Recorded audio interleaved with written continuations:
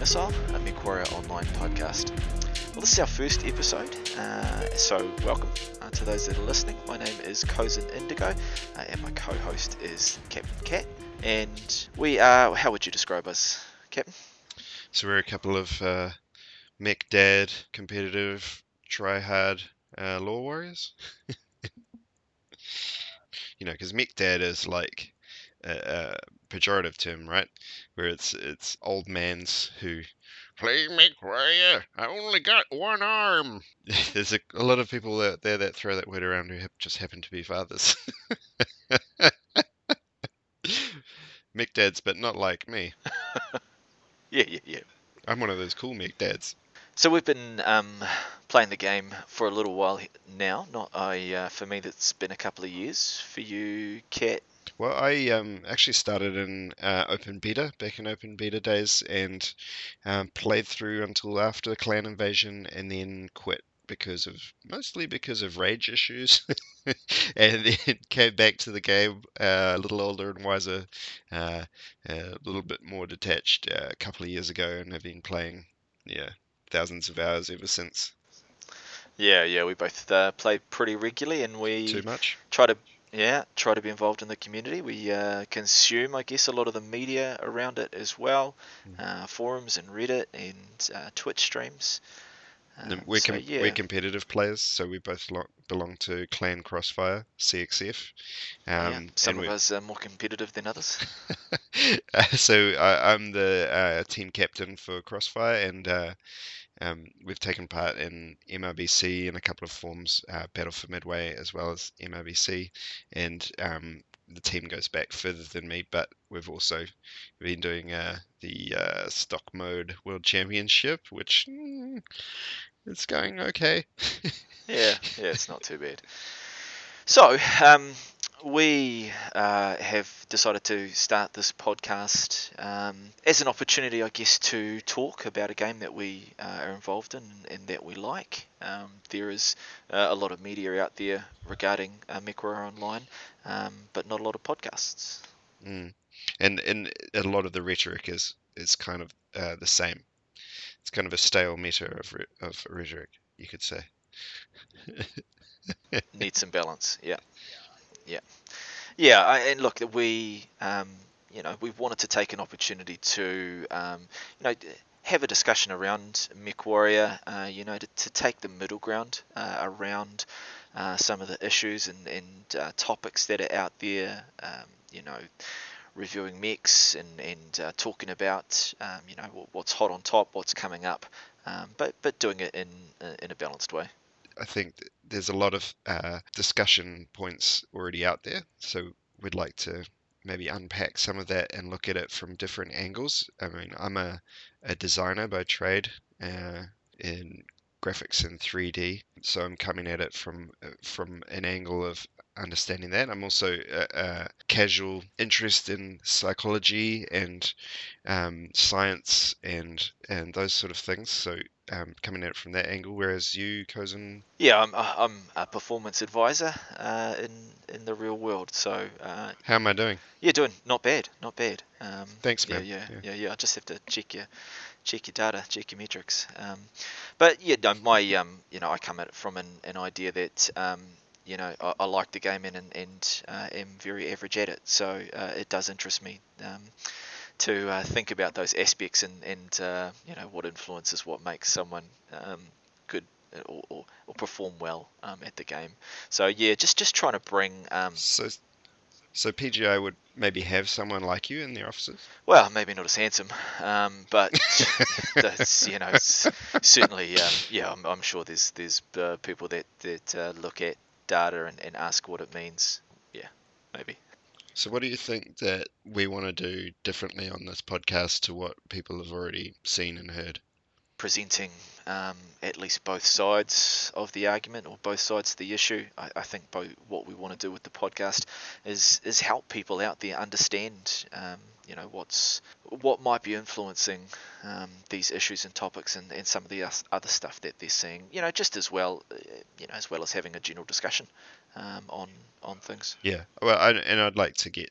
I mean, it's really important to me that we just get some discussion going. Yeah, for sure. And then that's one of the things that we want to emphasize about the podcast is that we do want to hear from you. So be sure to send us your feedback. We'll be very keen to hear what you think about the conversation today. You can reach us via email at incomingmissilepodcast@gmail.com or tweet us at incomingp. So welcome again to our first episode. We're going to take a short break and we'll begin the main discussion.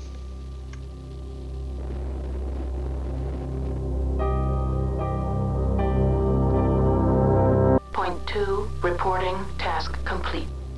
All right, let's kick off and start this main topic. What we're planning to do, Kat, aren't we, is just have a chat about balance and some of the things relating to balance. And yeah, pretty topical at the moment. But generally, what we're hoping to do is briefly cover some of the things that are influencing balance at the moment. In this podcast, we'll talk about matchmaking and player skill, and in upcoming podcasts we'll cover some different things. But before we do get into that, Kat, you want to talk a little bit about what balance is overall and what it might mean to MechWarrior? Oh well, that's a big topic, of course. I mean, balance.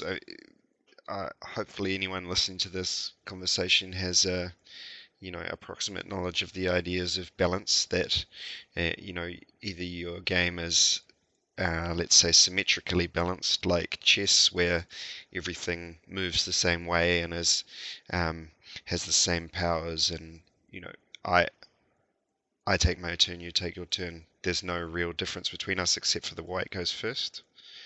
And then there's asymmetric balance, like most of the computer games we know and love to some extent. So things like StarCraft is a great example, where you have, the Zergs who rush and then the other factions who are a bit more slow and take time to build up. And then obviously MechWarrior, you have various asymmetric factors at play. You have the different classes, light, medium, heavy assault. You have the different factions, Hemisphere and Clan. And then maybe even you have asymmetric game modes, like faction warfare, when one team is in siege, one team is defending, one team is assaulting. Potentially one of those is easier than the other, or you have to use a different kind of games depending on if you're defending or receiving.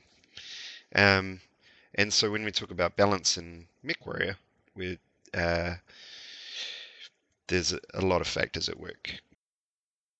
Some of the stuff that we've talked about are, there are examples of different mechanisms in the game that you could kind of tweak up or tweak down, or you need to tweak up or tweak down so that one thing offsets the other, right? And the reason that you don't, the reason you need those things to offset the other thing is so that there's not a dominant strategy that emerges, right? You don't just want one mech weapon style that dominates in a game where there's asymmetric balance. It's rock, scissors, paper, right? You want one to trump two, two to trump three, three to trump one. Yeah, and if a dominant meta does develop, it's ideally something comes along that is a hard counter to that, where say we're talking about AC2s in Stellaris, where at the moment in many of the divisions, especially the heavier ones, they are the best thing to take because they're low heat, they're high DPS, they're long range. You can really wear someone down while they close with you, and it's hard to deny that in some divisions that's really boring to have every mech you face be that thing, and then if you don't bring that thing, you're probably not going to win as long as the person can aim. Yeah, and that's the key risk you face with balance, right? If the dominant strategy emerges, it quickly makes the game stale and boring. Well, I mean, from a developer point of view, you're putting resources into crafting those weapons and setting, later on down the tracks, adjusting values, setting values, all that stuff. It's worthless if nobody's using it.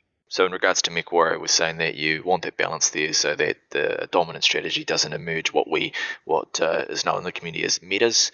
You don't want a meta to emerge that everyone has to jump to or they lose. And of course, we can see that there is, for MechWarrior, there's a ton of different mechanisms that need to be balanced. And beyond that, I think, MechWarrior is in a fairly unique position where not only does AC2s need to be balanced in Solaris, they also need to be balanced in solo queue, group queue, faction warfare scouting, comp queue. We've seen some rebalancing happen recently with AC2s because the stock builds only had like 1 ton of ammo for 2 guns, so better add a bit more ammo on those. So that's a way where one particular biome, one particular element of the game has influenced the balance of every sphere of the game, because let's not forget that those weapons and mechs are the same no matter where you take them. And it's, again, maybe a challenge that MechWarrior faces, is that with those mechanisms, there's lots of different mechanisms. They need to be balanced across lots of different situations. But if you're tweaking that mechanism up or down, it can put something else out of balance in another situation, in another game mode or another map, or Yeah, exactly. So, for example, if AC2s at the moment are dominant in Solaris, like I'm suggesting, then how do you balance that? Because they're not overpowered in solo queue, group queue. So any changes that you make might make them underpowered in those paradigms. As I've already mentioned, there's faction warfare, which is, one bunch of mechs, one half of the mechs in the game versus a different half of the mechs in the game. And, in solo queue, those inner sphere and clan mechs are usually bunched together and mixed together, whereas in faction play, they're going to be only inner sphere or only clan, and somehow the balance still needs to work then. Yeah, so you need to make those internal mechanisms work across different game modes that might actually be so different that they're almost like different games. Yeah, well, that's, the inner sphere, tanky, and the clan have, superior weapons. So as soon as you get one of those long range maps, the clans can outrange the inner sphere, and those balance decisions that you make to try and make that not overpowered or underpowered, then have an influence on other arenas in the game. You're starting to make this sound like it's a bit tricky. I don't envy them. It doesn't sound like it's a task that anyone would want to take on. But hey, at least we can talk about why that might be the case. And I guess we're probably not talking about balance being perfect. Balance is a balance, and that it's ever changing. But I guess a lot of the conversation is about how do we make it move in the right direction. Yeah, exactly right. And some people think that they have all the answers, but I think when you get right down to it in a granular level of detail of how moving one lever shifts another, then it is it's a lot of spinning plates. Yeah, and this is spinning plates blindfolded while you're trying to do a handstand and while someone's throwing water balloons at you during an earthquake. Yeah, while you're getting shot in the ass by a machine gun. And someone's calling you bad names. So, I mean, we've talked about a couple of items that, or a couple of mechanisms that are really obvious around balance, and some of those levers that you pull, some of those plates that you are spinning are bigger than others, and they will influence other things. They will influence more other levers. One of the ones that is obviously pretty important to everyone, but isn't always taken into account, are things like player skill and matchmaking. Yeah, I mean, when we talk about balancing the game for player skill, most people will jump to thinking about matchmaker and how, if you're a good high skilled player, you don't want to be put in games with low skilled players because they'll drag you down, or they'll make the game a bit more random. If you end up on the team with a lot of noobs and then you're a high skilled player, well, you're possibility to influence the game is going to be limited. Yeah. So even if we've got, so one of the first challenges around balance is even if you have got sufficient population, some players are going to be better than other players, and therefore you're going to get a disparity in a game. Yeah, that's right. And so, what is your game going to do about that? I mean, obviously, you making the best attempt to make your matchmaker as good as it can be. That would be a good first step. And while also trying to make sure people aren't waiting too long for a game. People don't want to be waiting, say, more than 5 minutes for a game. What mechanisms do we have in our game that we can, or what? Let's put this a different way. What mechanisms are there in MechWarrior where you can allow a lower skilled player to give a higher skilled player a challenge? Well, let me throw an even different aspect at you. Is it, rather than manipulating the mechanisms that would allow a lower skilled player to compete against a higher skilled player, is it not a better tactic to simply ensure that people with as close a skill level as possible are matched against each other? I mean, ideally, yeah. Within the framework that I mentioned of you don't want to be waiting too long for a game. I think I worked out earlier today that Yowslist puts me in the top 3% of players, and even though that still means that the top 1% of players will beat the pants off me every time, that I worked out that during my prime time, there's roughly an average of about 16 players of my skill or greater on at any one time. And I'm not what I would consider, a super awesome, talented player of the highest tier. Okay, so you've mentioned the Yowls list, and I guess the Yowls list is a good way to illustrate one of the first challenges with player skill and how player skill might relate to matchmaking. Because to determine that you are in the top 3% and someone else is in the top 10%, then the Yowls list is looking at some key data points, based on the way people have performed in the game, and specifically, match score, KD, and stuff like that. So when we're looking at the Yowls list, that says you in the top 3%, on average, are going to score higher in those areas than me in the top 10%, right?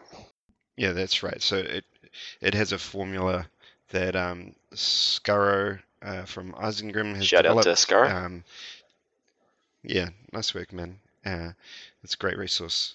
Where it looks at your match score, and it looks at your games played, and it looks like at what class you regularly play, and gives you sort of an adjusted match score, and then compares you to other players based on that. But herein lies the problem. So if we are going to say that one player is better than another because they've scored high on those metrics, what we would want to be able to say is that when people go into games, there's an even playing field. If they do score higher, say if they get more kills or more damage or more match score, we know that it wasn't another factor that's come into play to allow them to score that way.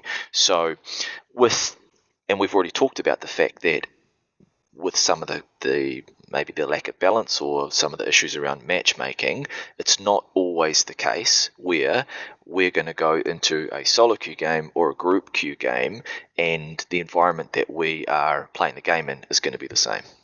Yeah, that's exactly right. I mean, we can't control the kind of mechs that each person's bringing. They might be leveling a mech that they know is bad and just playing it for fun, or they might be bringing the hottest shit out of their garage. Exactly right. There could be 100 different things, of course, that could mean that I didn't perform well in that particular game, and everyone out there will know these terms around NASCAR and potatoes and all these ways that we describe that a team hasn't worked well or the game isn't going to go well for us because of one of these factors coming into place. So if that's the case, if we know that it's not always going to be an even playing field when you go into a game, the figures that are coming out to calculate player skill, and if we use the Yowls list as an example, it's not always going to be that you're getting an accurate gauge of whether someone is skilled or not. So just even based on the metrics, it can be hard to gauge player skill that way because it's not an even playing field when we hit the battlefield. Yeah, and it should be mentioned that PGI have never let us know what data they look at when they're using their matchmaker. I think people tend to, we have that really visible number on the front page when you log into the Mech Lab of your tier, and so people assume that is what the matchmaker looks at, tier primarily. And also they've talked about opening tiers up so that when the matchmaker's looking for a game, it's going to include this in that tier. But the truth of the matter is we don't actually know how the matchmaker works and what's under the hood because PGI hasn't told us. But what we do know is that player skill alone can be tricky to calculate, right? So it's hard to get something that you could trust reliably simply because each player going into a game is going to have these other varying things that will influence it. And, that can be things like balance. If the game's not balanced, then that can in fact affect player skill or player performance. So there's that, there's a relationship just there. And there's one big one that I look at when I look at someone's stats on their YALS list, and that is looking at their KD. Someone with a KD of 2 shouldn't be able to have as much influence on a game as to win, 3 times out of 4. Then what I can assume is that they're always running with the same group, or frequently running with the same group of also skilled players, and they, on average, as a group, they're winning that many more games. Yeah. Because the leaderboard stats looks at group queue as well as solo queue. Yeah. So automatically, you've looked at stats that have come out of the YALS list, and from those stats, you're getting some insight around what the actual behaviours of that player might be, right? Yeah, so on the surface, they might appear to be having a phenomenal influence on the outcome of their games, and that may be the truth. They may play in such a way that it means that they win that frequently, or, these other factors are skewing the data. Yeah, exactly. And if we're defining player skill by what that data looks like, that's where it can get tricky, because not only can the current state of balance and the current state of the game affect what your output's going to be. It might mean that you're doing more or less damage per game, or you've got more or less match score per game, depending on what current nerfs or what damage is being outputted by certain weapons. But the very fact that the same outputs might be explained by drastically different behaviors means that trying to determine balanced decisions based on player skill can start to get a little tricky. Yeah. A good judge of player skill, if there was a reliable way in the data to predict whether a certain player is on average going to be better than another player, would be great, because then you would have something to build a matchmaking system off, right? Then you could hopefully reliably place you, Captain Cat, with people close to you on the YALS list if they were available. Yeah, I mean, I guess you could say you're a data guy. Yes. Would you say that although people's individual statistics might be more likely to be skewed, on average in a population, those people of that same percentile would be better than people of a lower percentile? So say we took everyone who is the top 5% or more, and then on average, obviously, would you say that they're going to be better than people below them? Yeah, I would. Although in going up to population, then technically what you're increasing is the number of data points, and therefore the sample size. And so you can, with better statistical power, predict. So if we're looking at the YALS list as an example, even though these rankings are based simply on those outputs, what your KD is or what your average match score is. If there's enough data points, if there's a big enough sample, then when you're comparing two players, you would assume that they have been exposed to those same factors that we talked about earlier. So, they've been in the same number of games where people have NASCAR'd and it's gone tits up for them, or they've played the same number of group queue games, so they've had the advantage of team cohesion and those kind of things. But if that's not the case, then you, even with the population look, you aren't necessarily getting an accurate representation of player skill. What you might get through the Yales list, though, is that it might give you the relative position. So if it's ranking you in the top 3% and me in the top 10%, it's saying that it's predicting that you're better than me, and that prediction might be good. It may not be able to predict how good you are or what the difference is between me and you, but if there's enough data there, and if there's enough players, you can at least with some reliability say it's going to be better to place you, Captain Cat, in with Proton than it is me, because I'm going to get... Oh, as long as I'm on his team, I'll be all right. Yeah, exactly. So I'm just going to die quicker.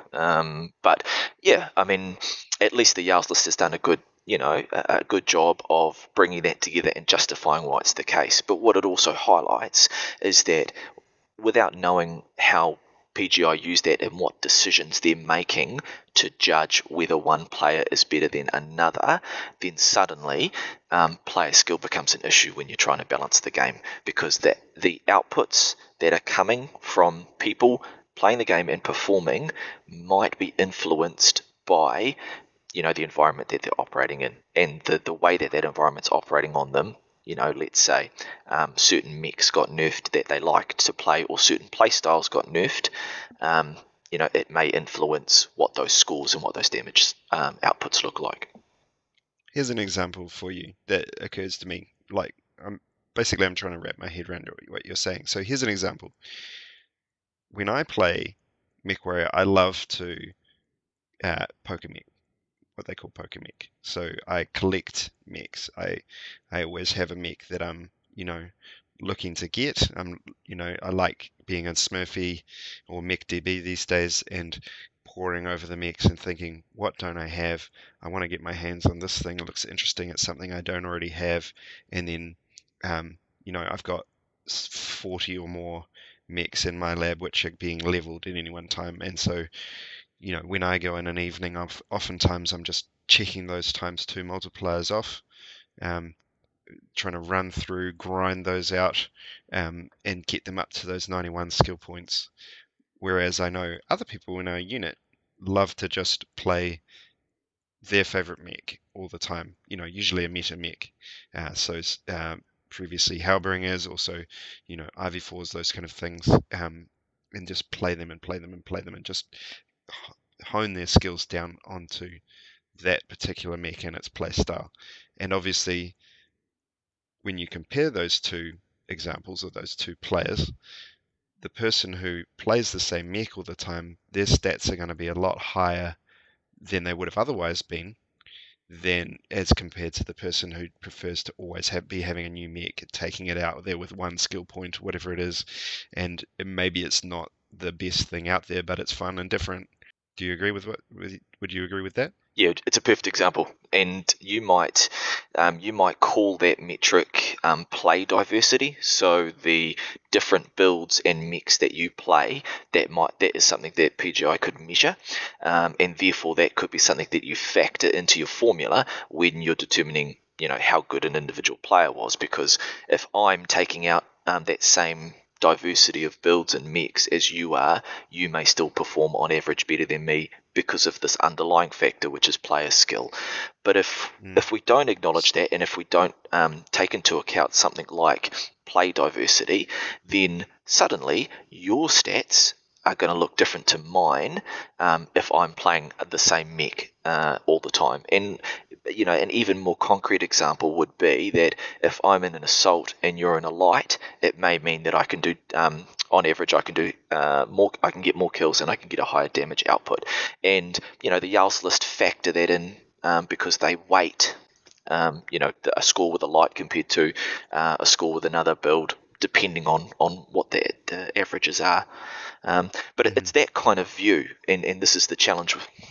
What you're saying is that it would be a trap for PGI to not balance the game around the idea that people's stats are influenced by all these sort of other factors, like whether they bring the same mech every time. Absolutely. You may be getting false positives or false negatives. So a mech, a play style, or a weapon system may look better or worse depending on those other factors. In particular, a player's skill level, or the amount of damage that they're outputting will depend on those other factors, such as what kind of play diversity and build diversity do they use. Right. Because you could look at someone's stats and think, oh, here's a good player, I'll put them in this game, but they might have a mech that's really not going to allow them to carry. Yeah, you're right. And someone, let's say you were measuring play diversity, someone might be showing as having a high player skill, but if you know that they're playing a build that's not optimized, you might be better off putting them in a match with players of lower skill that do have mechs that are optimized. Right, or that, and by optimized, you could mean that the build on it is not to its full potential of what that mech can do, or also that it doesn't, say, have 91 skill points or something like that. Yeah, you could choose a whole lot of data points, but for example, the number of skill points it has could be one. It's an easy one because it's just one number, right? Yeah, of course it is. But then there's a lot of just one numbers, such as the heat ratio, the damage output, DPS. There's a lot of indications that you can get of a mech's power. Because you can take a really good mech and then put a shit build in it.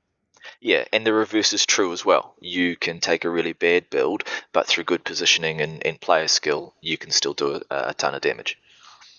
Something else that occurs to me as well is if you get down into a more granular level of how the matchmaker works, it also needs to, once it's got 24 players, put them in 2 teams of 12, and if it's got one real outlier player, one thing it might already be doing is putting them in a team of lower skill players to face that team of average skill players that it's got.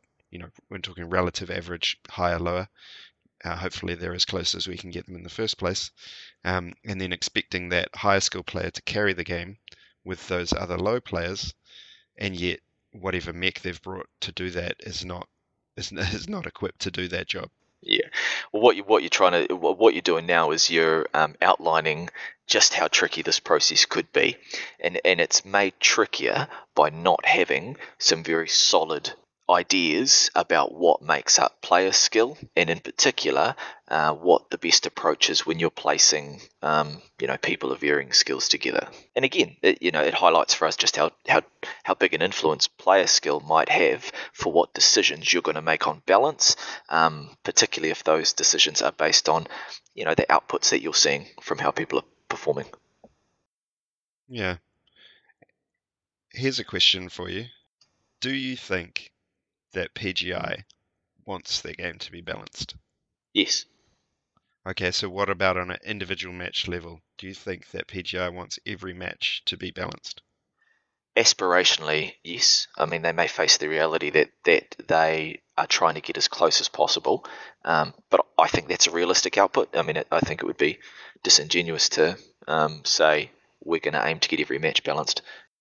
But this is another good reason why player skill as a mechanism for balance is really important, because player skill can be a factor that makes any mech worthwhile. And if you are getting good balance around player skill, let's say you are more often than not putting closer skilled players together in games, you have to worry less about whether individual mechs are balanced. There is a couple of reasons why I think you might deliberately unbalance your matchmaker in a game, and one of those is that this is a free-to-play game and you want people to keep playing your game, and so it's important that you let them win sometimes. And if you're a low-skilled player, then perhaps the only way to guarantee you a win now and then is to deliberately put you in a matchup against even lower skilled players. Tinfoil hat time?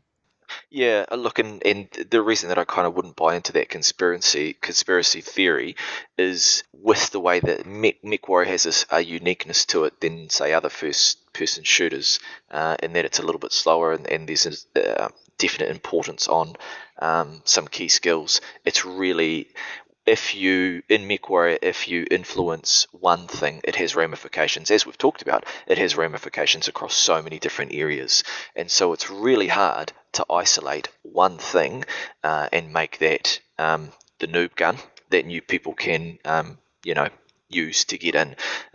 You know, a good matchmaking system becomes the best way to give new players a chance to learn those things about the game, learn to love the game through playing, because they're up against people that are in the same situation.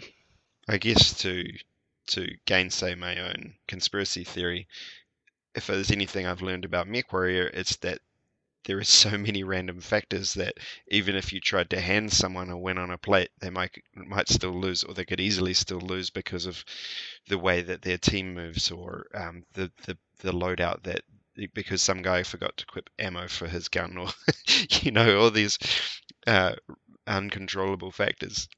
Yeah, exactly, dude. And that's, MechWarrior has these layers of complexity that just add to the balancing picture. So we have talked about player skill, and the way that that ties into balance, and the way that balance ties into wit. The next thing that I want to talk about, because this ties directly in, and we've talked about it a little bit, is the matchmaking. So player skill feeds into the matchmaker because it's the mechanism through which you would put people of the same ability at the game into the same game, and therefore maximize the opportunity for them to have a good experience. The other thing to keep in mind is that matchmaking is fundamental because it's going to give you the most even playing field, so that if you're looking at the outputs from those games, if the matchmaking is good, then you've got the best opportunity to know that the data that you're seeing from it is true. So if someone's performing well in a match that that they're playing with players of equivalent or better player skill, on average, it's a better reflection that they have actually gone well. Does that make sense? Yeah. So that would be pretty straightforward, right? To say that if we could get good metrics around player skill, and PJ might already have these, but if we had a good way to say Captain Cat is a 38 and Cozen Indigo is a 30, so we're going to use that when we factor in if we're going to put them in the same match or not. The problem that we have, though, is that we don't do matchmaking on player skill that we know of. We do it on tiers, right? Yeah, well, like I alluded to earlier, we don't know what the PGI matchmaker does behind the scenes. It could be doing all sorts of things. Is the only available or visible metric that we get shown is the tier on your front end, and for all we know, that you'd hope, in fact, that matchmaker does a lot more after the fact. I mean, once it's found 24 players, that it's still got to break them up into two teams. We know that it tries to balance those teams into, if this team has 3 assaults, the other team has 3 assaults. It tries to, at least in solo queue. Yeah. Well, this is where the tier system becomes a real risk for matchmaking, because if the tier system is about identifying players, and then after that it's just about making sure that you've got the right numbers and you've got some of the structural things that you need for a game, so that you don't have 4 assaults on one side and 10 assaults on the other. If the tier system plays a big role in what players you get, then you're almost nullifying player skill. All the metrics that feed into player skill are almost nullified. They're almost abandoned, because as soon as you reach tier 1 and I reach tier 1, for matchmaking purposes, we are considered equivalent. And the only thing that might separate us getting in the same game is what mech that we have chosen. And I've had my tier disabled for over a year now, because I got to, I mean, it sounds like humble brag, but I got to max tier 1. It stayed there well, I don't need that information anymore after a couple of months, so just turn it off. The bigger risk in it becoming just boring to look at is that if the tier system is based purely on the amount of time that you play, and that everyone will slow creep or fast creep towards it, it means once you do hit tier 1, and in fact probably tier 2, depending on how the matchmaker treats you, as soon as you hit a tier, the maximum tier for matchmaking purposes, it means that your performance, your metrics, your player skill are now virtually irrelevant from a matchmaking perspective.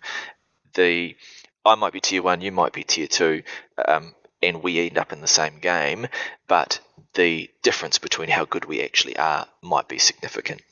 And the risk to that, of course, is that if I become tier 1 and I can't move back down the tiers, I can actually get worse at the game, but then still end up in the same game as you.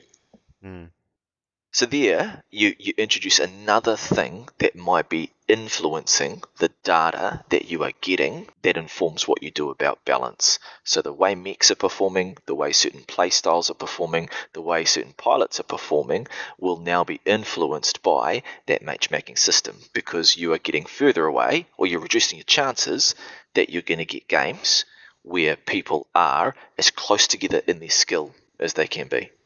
Does that make sense?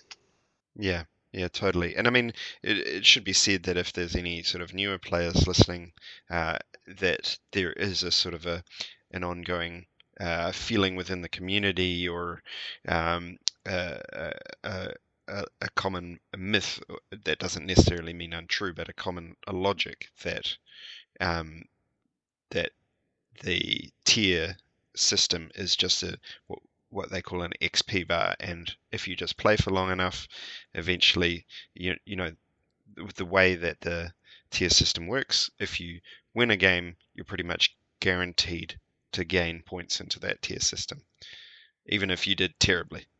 If you lose a game, you can lose tier, but even then, you're more likely to stay where you are, or even if you do quite well, like say fairly well, like say do 500 damage or so, you'll gain again. Yeah. But the problem being that your match score and your performance now is only affecting how quickly you will go up those tiers, rather than where you should truly be positioned on that tier system. So if that's the start of our data gathering exercise, we start by matchmaking people to matches. They then play their matches. We get output in the form of data, and then we use that data to see whether the game is balanced or not. Now, there are some other factors, but obviously that's a big one. The data output's telling us how certain weapon systems, how certain mechs are performing against others. But with a matchmaking system the way that it is, you're not necessarily having a fundamental level where you can trust the numbers that you're getting out of it. And that's why it becomes such a big influence on the balance decisions you make. Well, that's a big point. So you're saying that you're making balanced decisions based on matchmaker. Balance is about detecting when a dominant strategy is emerging, when a playstyle, a mech, a weapon system is outperforming its other equivalents, and therefore everyone has to jump to it or they get left behind. But we're basing those decisions, and we're basing whether something is outperforming something else on a matchmaking system that doesn't set an even playing field for everyone. Right. So I might be matched into the same match as you because we're both tier 1, but there could be a significant difference between our skill levels, and therefore my match score might be much lower than it should be. I see. And yeah, and it's not because you are certainly better than me, but the difference in our match scores is explained by player skill, not necessarily because of the weapon systems or the mech that I'm using. So let me just sum up to check that I've understood. So what you're saying is that an ineffective matchmaker could lead us to draw incorrect conclusions about how to balance our game beyond the matchmaker. Absolutely. It would at least be something that you would need to factor in when you're seeing the outputs. So it might suggest, because our matchmaking is letting us down, it might suggest that we need to buff or nerf a certain weapon playstyle, because those people who are our higher skilled players that are being thrown in with our lower skilled players are bringing a weapon system or play style that's just dominating the people that they're being thrown in together with. Yes, and you can go even further. You could say that if the matchmaking system was good and players of equal skill were more likely to be playing together, you wouldn't necessarily need to have balance across weapon systems or mechs, because player skill is, as we talked about before, player skill is a bigger factor in whether someone will perform in a game or not. And even if high skill players are going towards a certain meta, they're going to be faced up against each other anyway. Therefore, that meta isn't necessarily going to be as effective, or at least the hard counters that get developed for that meta might need to be. So, to give you an example, let's say the top 1% of players were constantly getting matched across each other. Do you think there'd be many loom boats in those games? Only if they want to troll each other. Exactly, but if they try and do that because they're up against other games, then they're going to get smoked up. And again, maybe the best example of that is if we looked at a comp game, a Div A game between a Div G game. Those games are going to look very different in the types of mechs that are taken, and the strategies that are used in doing that. If the matchmaker was better, then you should see more of those good players, more of a Div A type game, and the lower tier, the lower skill players should be more a Div G. Therefore, you may not need to do the same balancing along weapons or mechs, because you're pitting the players of equal skill together, and weapons mechs doesn't become as significant. Right. You wouldn't need to buff LRMs, because lower skilled players that like to use LRMs would be most often coming against other lower skill players. I see what you're saying. So I think you'd still need, I mean, the way that you're saying it makes it sound like we know that those top 1% of players, or those very high skilled players, for the most part, prefer to bring their best mechs as well. So they're the best players with the best mechs, with the best loadouts, because they got good for a lot of the time by learning and researching and attempting to understand all the mechanisms of the game, because they're invested in it, and so it seems to me that if we only put the top players against each other, that at the top the meta would get very stale very fast, because it would be the best weapon system and mech versus exactly the same thing every time. Potentially. But you don't know that without operating that way. And again, the precedence that we do have is around comp games. So if we tracked Div A across the last few MRBC seasons, do we see a difference there? Has there been a shift across the type of builds used? Remembering when you are introducing new things into the game as well, you add the potential to automatically introduce meta. And what balance should be about doing is making sure that there's not a dominant strategy that emerges. It shouldn't be about not having those strategies change.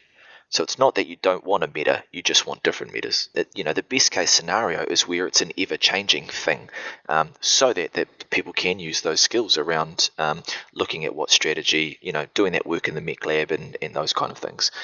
To answer your perhaps semi-rhetorical question, we have seen a shift in meta over the last MRBC seasons, and I mean, I haven't played MRBC going back very far, but having watched a few, we know that that as certain mechs have been added to the game, which have made machine guns super viable, for example, that shifted the meta up.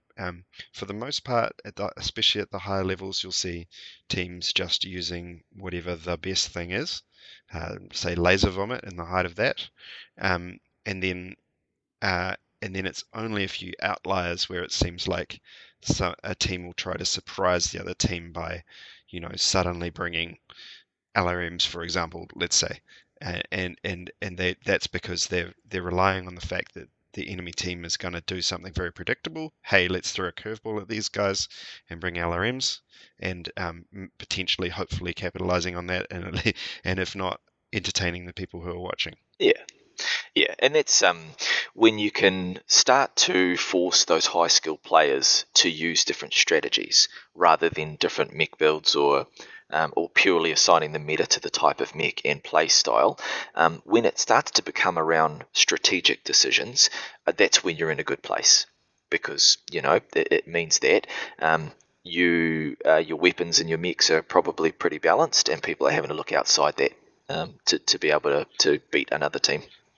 I suppose to reframe this topic from another angle, and we're talking about balance and we're talking about player skill, one of the challenges PGI face is that at the top levels of the game, a weapon might be super potent, like let's say Laser Vomit, because those top level players can peek out of cover. As soon as they expose, they're firing their lasers, they're holding their whole burn on a single component, and then they're getting straight back into cover without taking hardly any damage in return. So at those top levels, Laser Vomit can be very strong, whereas conversely, at the lower levels, the player might come out, be standing in the open, see an enemy mech, burn it, just try to hit it, wash it all over, and those weapon systems are very ineffective at those levels. So what do? Do you buff the weapon for the lower skill players, or do you nerf it for the higher skill players? Or do you make sure that higher skill players are playing other higher skill players and lower skill players are playing other lower skill players so that they can use the same weapon in two different ways? Yeah, it's just still could be a risk that at those higher levels that people will just only bring that one dominant weapon because they're the kind of people that go out there to win. Absolutely, and then that's what balanced decisions would come down to. Balanced decisions would see where you can clearly see that type of meta is emerging, and then make decisions on ways to counter that or to have that the meta shift. But to make balanced decisions where you can't hand on heart say that the data that you're seeing reflects what you think it reflects, that's when you start to get into trouble. Right. And that's why knowing player skill and having a good matchmaking system, they're two of the most fundamental things to allow you to make good decisions around balance. I've seen the argument put out there, and it holds some water, that if we balance our game based on the way that 1% of our players play, it might create an unbalanced game for 99% of our players. Exactly. Which is why you need reliable data across all skill levels of player. Because then you can see how a certain mech, weapon system, or nerf or buff operates across the board. Given how big an influence player skill can be on performance, you want to be seeing how that weapon is performing across all of those skill levels. So your key takeaway from this that I'm getting from you again and again is it's not worth even trying to balance your game if you're not getting good data. Yes, absolutely. Because the risk being, particularly if you're using bad data. Right. So you're trying to balance your game based on bad assumptions. Yeah, particularly if you're trying to match those bad assumptions up with anecdotal community feedback or your experience of the game. It's just too easy to reach false positives or false negatives, or to make some logical errors. If you've got good data, you use the data to give you insight, and then you test that insight against the lived experience of the people within PGI, with the community as well. If they're giving you counters to what your insight are, then you go back to that good data and see whether that's supported and whether it's just that you've pulled the wrong insight out of it. If we have a matchmaker that is not giving us the base level that we need, if it's not pitting players of equal skill against each other, then straight away we're not going to get performance metrics that are reflective of player skill. Instead, you're opening the door for all of these other factors to come in and start influencing how different weapons perform, how different mechs perform, because you've got such widely different player skills in the games.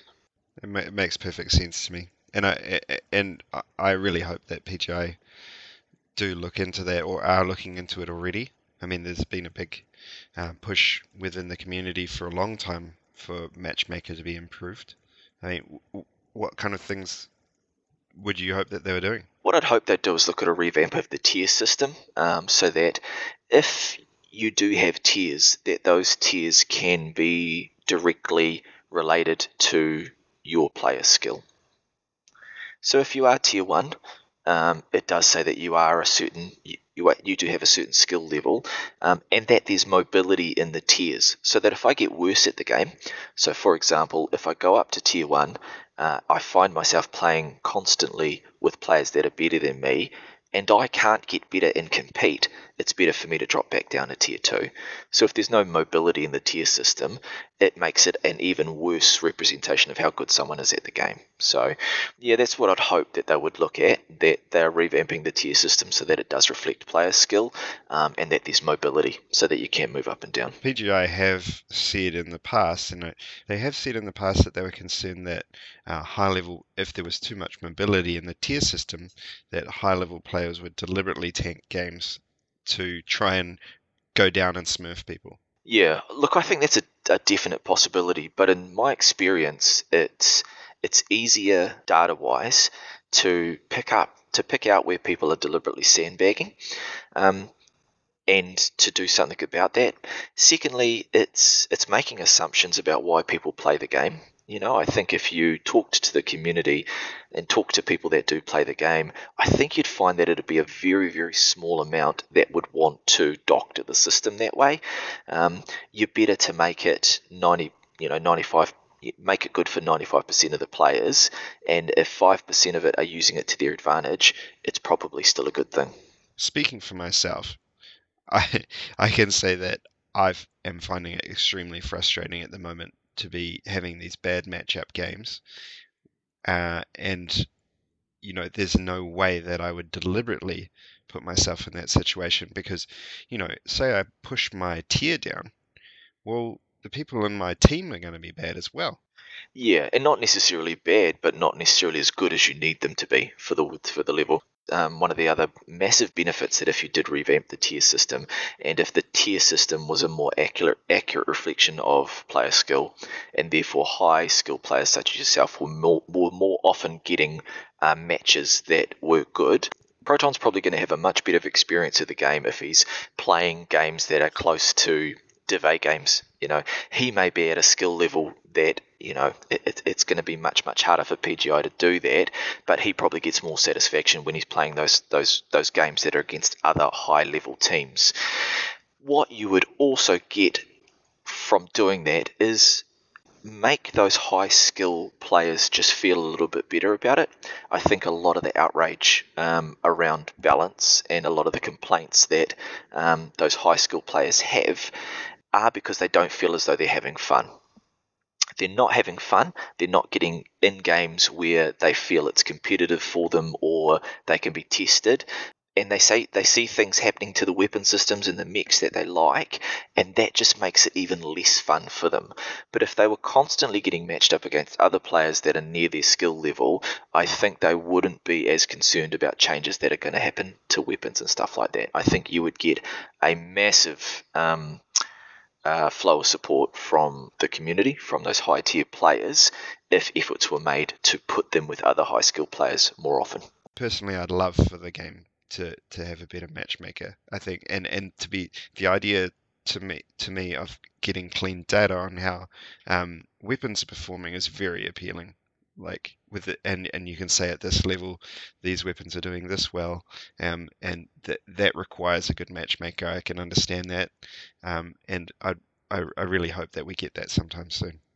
With a good measure of player skill, and therefore a good matchmaking system to put those players together more often than not, hopefully you would then have a better idea of which weapon systems and mechs need to be changed, and hopefully you would need to make less balanced decisions. I mean, that would be the ultimate goal.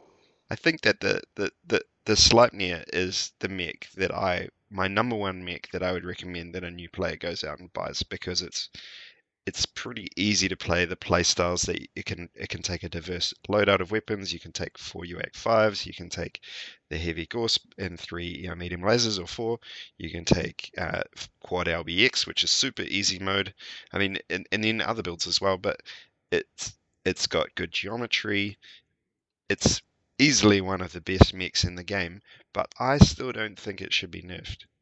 I think that is clearly the kind of factors that it takes to make a sort of, run of the mill. The IV4 is another example. Those are the kind of those are the kind of quirks that it takes to make one of those Innisphere mechs really worth playing. I think other mechs need to be brought up to that level, not it nerfed down. It's perfect where it is. Personally, I think we need some better information as to what needs to happen with those mechs, before we decide to make those changes. So, yeah, let's hope. If people had something that they'd heard that they disagreed with, or if they just wanted to send us some autistic screeching, how do they get hold of us? Yes, well, two very, very good methods. You can flick us an email at incomingmissilepodcast@gmail.com, or you can send us a tweet at incomingp on the Twitter.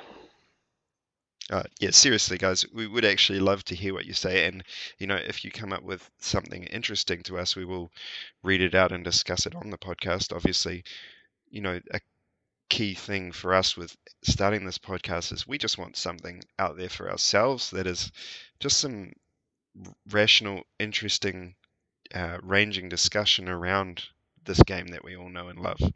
And having your feedback, and even if it's disagreeing with us, certainly if you want to agree with us, send us that too. But yeah, even if it's disagreeing with us, we'd love to hear from you. Absolutely. All right, thanks for listening. We'll take a quick break and hit you with the next segment.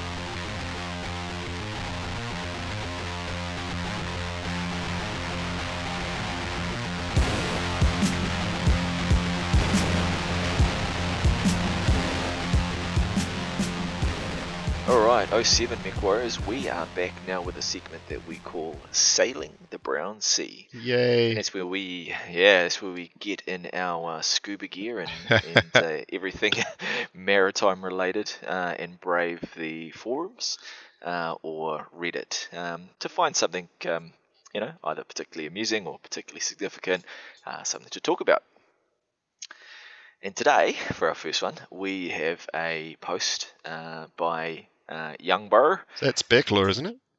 Also known as Bearclaw, and that was posted today. And it was said, I have a question. What made the community how it is now? Us? Them? No one. I'm curious. How do we get where we are now? Cause? Effect? Blame?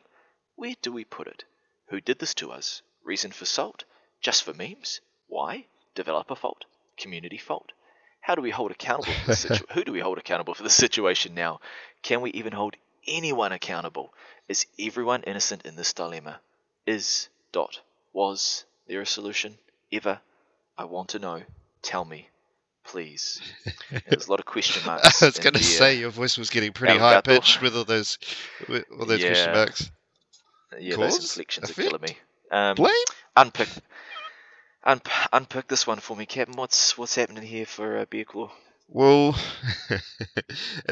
I think there's some context needed here. For those that don't know, Bearclaw was recently handed a ban and made a sort of a public show of we've seen a few of them lately, of exiting the game, kind of a fuck this shit, 2 fingers up kind of thing. And I guess, on one hand we could say he genuinely cares about this game. He's very invested in it. Or is he just trying to start some shit with this? What do you think? Yeah. Look, I think he probably still wants to be related to the community. I mean, there's a few responses in here. There's a few upvotes. There's a couple of doozies in here. Calvin is credit 6 team says basically tabletop grognards, insisting that what's a grognard, Kevin? Neckbeards. Is that the same thing? Okay. Pass, insisting that PGI shoehorn mechanics from a game played with figurines and dice into a real-time FPS. PGI refuses to touch weapon weights and crits because of this. Yeah, I mean, there's some amusing stuff in there, and yeah, maybe it's a chance for Beer to express maybe his frustration. I mean, I do find it amusing. All these people are like, "Fuck you, I'm out," and then within hours they're back at the window looking in. Yeah. I hope you guys aren't having any fun in there. Yeah, The game's shit, by the way. Yeah, shouting through the window, eh? Yeah, I think. Hey, don't forget, I uninstalled, guys. I uninstalled. I looked it up, by the way. I looked it up. Grognard is from the French, meaning an old soldier, and it's like a derogatory slang for a wargamer. So I guess it's like a, tabletop kind of derisive term. Nice, Calvin. I'm going to use is that. Credit 16. Yeah, shout out. That's nice. We'll try and incorporate that. That's good. For Young Bear, what do you, from the responses that you've got in there, what do you think is taken away from that? Just supporting his, is he getting his own little echo chamber there? Well, I don't know. Maybe he was hoping for a salt mine or just a lead, a few rees of support. But actually, people have come through with some considered answers and put some good, example, sir. Oh, just sort of looking back at the decisions that PGI has made and actually, some of the areas where they thought they might have done better, or the reasons why they say PGI is to blame.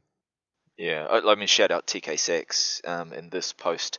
He's got a couple there, Kamikaze, Viking, MWO as well. Some good, as you say, some good reasonable points there. Just kind of at least trying to bring some balance to that discussion, which we're all about. Well, I think despite the diverse range of answers that you always get to these kind of questions, the thing I always take away is that a lot of people really care about this game and want it to succeed. Like I want it to succeed. I want, I'm annoyed about some changes. I get frustrated, but I'm still still holding out hope that we're gonna get to the golden age of MechWarrior, and everything's gonna be so much better in the near future. We're gonna see a sudden U-turn on one little thing that's just gonna make the game that much better. And I mean, we saw a big bump in player numbers recently from people. Potentially Solaris had an effect as well, but I think mostly actually BattleTech, because MechWarrior has always been a game that struggled to market itself, and a lot of people started playing BattleTech, which is a game that was very visible, and saw the models and started looking into websites and all that kind of thing, and stumbled across MechWarrior. I mean, I had people come into my unit and be like, yeah, I've always been a MechWarrior fan, but I never knew this game existed. It's like, such a shame to hear that PGI are not tapping their target market. So the people who loved MechWarrior games do not know that there's a free online MechWarrior game out there. And I mean, it's a bit of a segue to say, like, there was a big bump in player numbers recently, and then that started to taper off again. It must be hard to walk into this kind of rage as a new player and not be turned off. Yeah, so any new players listening, just maybe wait a year before you start reading Reddit or the forums. Just to develop up. You just you can't. A sudden increase in salinity levels can be detrimental. Bad for your health. I mean, if you are new, I've seen posts by new players as well going, what's going on here? Like, what's your problem? The game seems okay. Like, it's true that a lot of the annoyance and frustration that players feel is a product of the amount of time that they've been playing the game. This game's been around for 5 years, and people get frustrated that time and in their eyes at least, that time and again PGI missed the mark. Um, as a new player, you kind of don't need to worry about that stuff, but do know that a lot of the time these people, especially the higher level players, are making good points. I mean, they're angry and they're frustrated about it. They've really invested in this game. They've invested their, a shit ton of time into the game. If they're in a top tier comp team, they've been practicing every night for tournaments, and they've, maybe even made quite a lot of money off it. There's people out there who have their whole career is based around this game, and it must suck for them to see changes that they feel break the game. Yeah, But and guys like Beer Claw are looking for those answers, and I guess this post that we're seeing here is is a reach out to the community to say, well, what do you think? yeah. I mean, I think I've had quite a few people in our unit Discord coming on and saying, basically, I've uninstalled the game, and then they're back every day to say, I've uninstalled the game, and it's kind of frustrating to see. I don't want new players to be turned off the game because these guys are leaving, and quite honestly, and I mean, even though their concerns are completely justified in a lot of cases, there's no need for the last thing this game needs is for a whole lot of new blood to be turned away from the game by the Salt.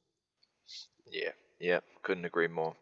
All right, Bearclaw, you keep posting, and I hope you do find those answers that you're looking for. So yeah, just maybe write a rap or something. Yeah. That's a tear up riff there. That's nice. That's good. Squeeze that one in. Awesome, guys. So yeah, do check out the forums. Do check out that post if you are on there, and by all means, contribute and read some of the good responses that you get on there. There's certainly a lot of good stuff that you can get from some pretty experienced players. But as always, do try and keep in mind the other side to it as well. Yeah, for sure. I mean, and if you do want some advice on how to play the game, or you just want to jump on and chill with a bunch of guys who know what they're doing, there's a ton of units out there who are always happy. Like, on the surface, these guys' personas on the internet are salty because they're invested, like I said. But if you a lot of them are really approachable and they're really keen to help people out. And there's a ton of units out there where you could learn a lot about all the secret rules of this game. Nice. Couldn't agree more. GG. All right. We will come back to you next time with another post. So if you want to be featured on the podcast, then get out there and put something funny on there that we'll pick up, or send something to us and point us to it so that we can chat about it. You heard, Cozen guys, man. The saltiest guys will get featured on the podcast. Hey, if you're going to sail the Brown Sea, you expect some stormy waters. Nice, G. All right, man. GG. Point 3, reporting task complete. So we're going to close the show today with a few reminders and announcements. Of course, a reminder to send us your feedback and comments via our email account, incomingmissilepodcast@gmail.com, and you can send us a tweet via Twitter @incomingp. The first announcement is we will pick one of those comments or tweets, and that lucky listener will win a mech pack of their choice of the upcoming mechs that have been announced. So send us what you thought about today, particularly your opinion on the topics we've covered, and you might just get rewarded with a free mech pack. And if you did enjoy the podcast today, then please consider sponsoring us. We have a Patreon account, and you can find that at Incoming Missile on Patreon. Any support that you do give us will of course go to producing more content. So thanks again.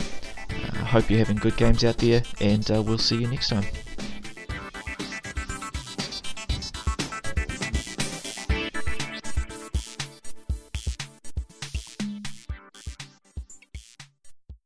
Shutdown sequence initiated.